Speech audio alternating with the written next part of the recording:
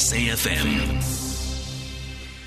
Well, we've been talking a little bit about the liquor trading law, the new liquor trading law that's coming into effect in Limpopo from midnight tonight. I presume it's from midnight tonight. And this is important because up until this morning, you were allowed to sell alcohol until 2 o'clock in the morning in taverns, bars, pubs, wherever in Limpopo. From tonight, it would only be midnight. There are other changes to the laws too. You'd be able to have bottle stores open on Sundays. You couldn't have that before. And now it would appear that liquor traders themselves are actually going to go to court. Let's see what is going to happen. The convener of the National Liquor Traders Association of South Africa is Lucky Ntimane. Lucky, good morning. Good morning. Always a pleasure speaking to you, and also good morning to SAFM listeners. You've known for ages that this was going to come into effect this week. Why are you going to court now? Just on a funny side, Stephen, your callers are calling for dictatorship. I think in Limpopo it has started. So I wondered if you would use that. I must say, I did see that coming. Yeah. So if you look at any act before it's promulgated, there are consultations that must take place with all interested parties.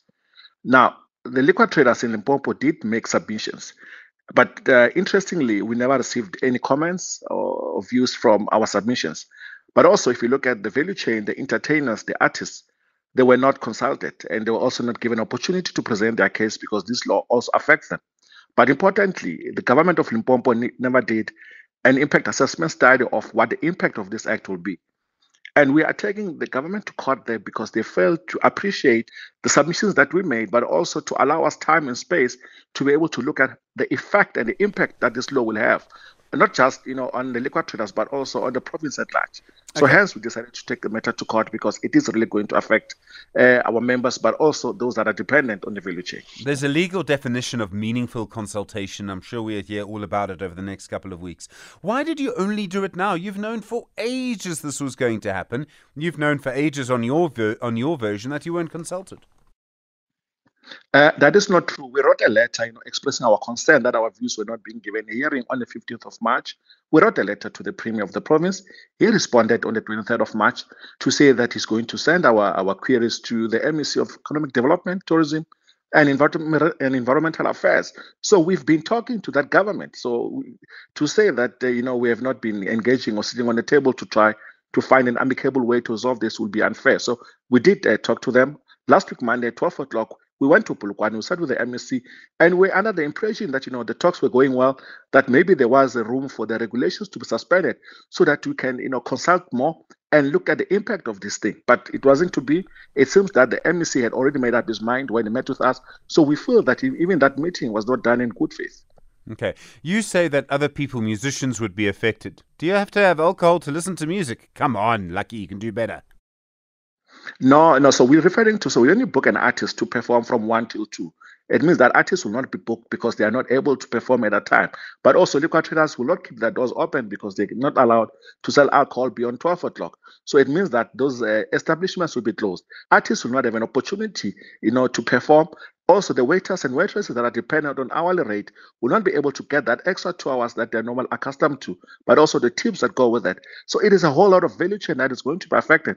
But also, the e-hailing services, the taxis that transport people home, meaning that they will have to cut 2 hours in their time. So this is a huge impact, not just on the economic fortunes of the liquor traders, but also at the tourism sector as well. If you are an artist and you are booked to play in Limpopo, you now have few spaces to perform, meaning that you'll consider other provinces and not the province.